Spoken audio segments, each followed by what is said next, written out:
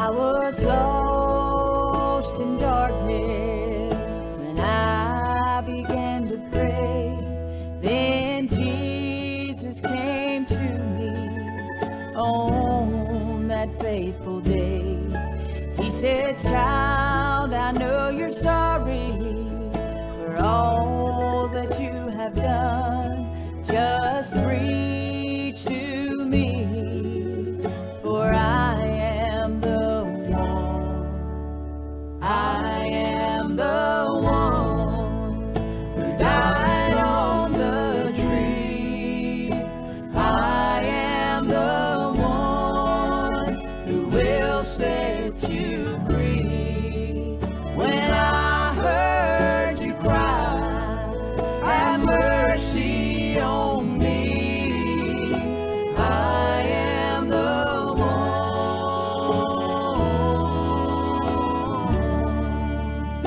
I am the one." Well, good morning and welcome to the Bethel Baptist Bible Devotion Time. This is Pastor Donnie Shoemate of the Bethel Baptist Church here in North Wilkesboro, North Carolina. Want to welcome you to our Bible study this morning. If you have your Bible, if you would please, let's open up our Word of God today to John chapter number 12. We'll be looking there for just a few minutes this morning. I hope and pray that it'll be a help to you today in John's Gospel chapter 12.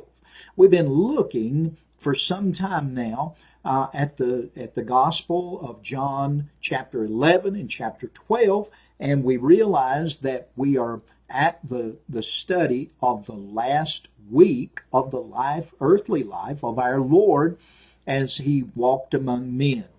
And it's interesting that John devotes nearly half of his gospel to the last days, the last week of Jesus' earthly life. It's an interesting study, and it is very, very fitting, I believe, as well.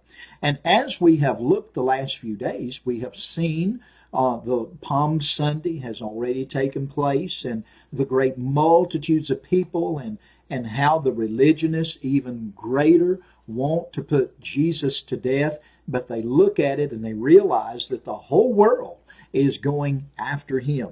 Today we pick up in verse number 20, and we'll look down through verse number 22, Lord willing, as we study today in John's Gospel, chapter 12.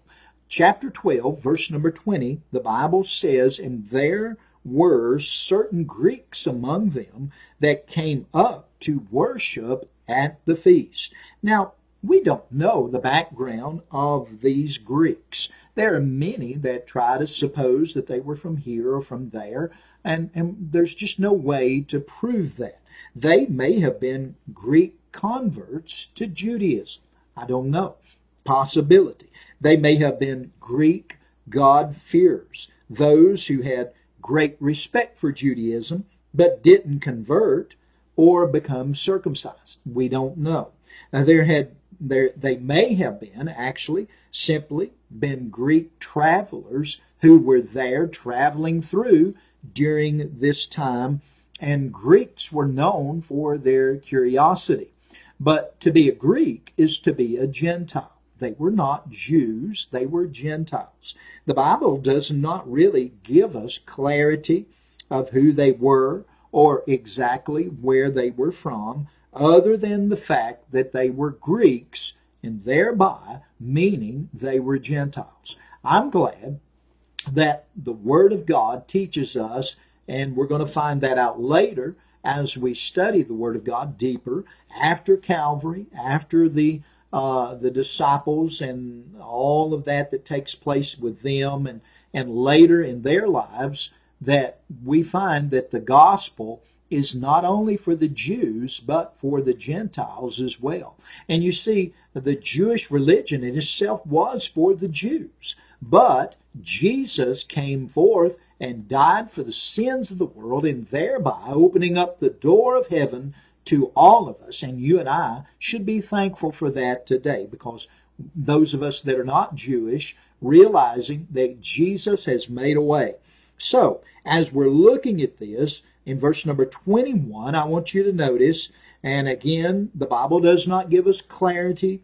It does not clarify who these people were or where they were exactly from, other than the fact that they were Greeks or Gentiles. And as I think about this, in verse 21, it says, the same came therefore to Philip, which was of Bethsaida of Galilee. Now, it's possible that we have a clue here about these Greeks, in the fact that they came to the disciple Philip. And the name Philip is actually a Greek name. He is one of the disciples that does have a Greek name. Bethsaida was also the hometown of Peter and Andrew, and as well as Philip as well. So 3 of the disciples was from this town. Now, perhaps they knew of Philip, or perhaps they simply connected when they found out a guy named Philip was one of his disciples, because Philip is a Greek name. And so anyway, I don't know which it is. The Bible doesn't give clarity, so I'm not being dogmatic about it. Verse 21 again, I'm going to reread the verse. The same came therefore to Philip, which was of Bethsaida of Galilee, and notice this, and desired him, saying, Sir, we would see Jesus. I notice their approach to Philip. They use the word sir. They speak to him in a very respectful, kind manner. And it is a title of respect, the word sir. And then they say this, we would see Jesus. Perhaps they had heard much about Jesus, how he had fed the multitudes. Could you imagine hearing that story and comprehending it by eyewitnesses that were there, and hearing them testify of how Jesus took the 5 barley loaves and 2 fishes and fed the multitudes up to 20,000 or more people? Could you imagine that to the full? I mean, they were not just given a morsel; they were given what you could say and consider a banquet. And they had all they wanted to eat. They had as much as they wanted, and they ate until they were full. And so perhaps it was that they had heard about the feeding of the multitudes. Perhaps it were that they had heard about Jesus healing the sick. And what a great, great thought to think about, that Jesus could touch and heal the sick.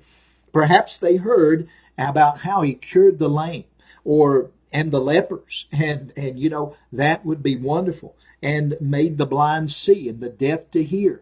Maybe it is that they heard of him walking on the water. Maybe it was that they heard of him turning the water into wine.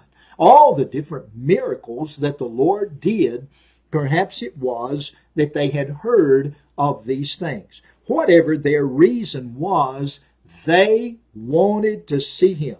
And how many people have come to church or a revival just to see, out of human curiosity, just to understand what is going on? And they heard the good news of the gospel, and the Holy Spirit arrested their soul, and they were saved just by coming out of curiosity. Whatever their reason was, sir, we would see Jesus. The phrase, sir, we would see Jesus, is one of the greatest statements in the Bible. And it is a great desire of all of whosoever will. It should be that. Sir, we would see Jesus. Can I say to you and I today, I believe we need to come hungry to the house of God and say, sir, we would see Jesus. Pray to the Holy Spirit and say, sir, we would see Jesus. How we need to see Jesus in our churches, in our country, in our county, in our community, in our cities. Oh, sir, that we would see Jesus. But can I say to you, we will never see Jesus in our churches, in our country, in our community, in our county, in our cities. We will never see him until we can see him clearly for ourselves. That is the greatest thing. Can I tell you, it should be your desire and my desire to see Jesus. Sir, we would see Jesus. I wonder what would happen if we all came to the house of God and prayed, Lord, we would see Jesus. God, we don't want to see the pastor. We don't want to see the choir. We don't want to see the music director. We don't want to see the deacons. Lord, we don't want to see the special singing. Lord, we don't want to see the offering plates. Lord, all of those things are wonderful. And thank God they're a part of the church. But greater would be that we had a desire to come to the house of God and to see Jesus, see Him glorified, magnified, and honored. And when we come with that kind of atmosphere and that kind of attitude, it will bring the right blessings to us. Amen. I have never been around a group of people that were hungry to see Jesus, that God didn't show up. Amen. But yet we allow our circumstances in our churches, we'll allow the circumstances in our country or our county or our community to affect us as citizens of heaven. And boy, I want to tell you, we need to get away from everything when we come to the house of God and just to say, "Sir, we would see Jesus." Verse number 22 of John chapter 12 says, "Philip cometh and telleth Andrew, and again Andrew and Philip telleth Jesus." You see, Jesus is the answer for any problem, for any trouble. Whatever you're going through this morning, Jesus is the answer. Can I tell you, I've just been through a season, and I'm still going through a little bit of season of healing. But Jesus is the answer. He's been faithful to me. And I want to tell you, I want that to be my motto.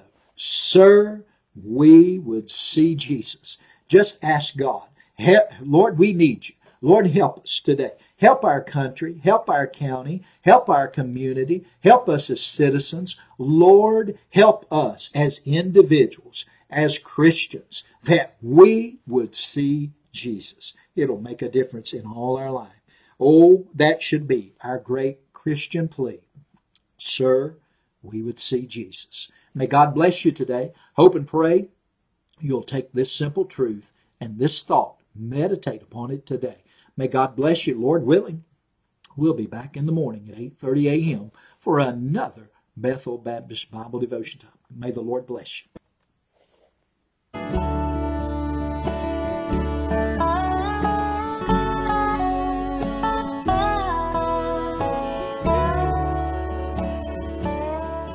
I was lost in darkness when I began to pray.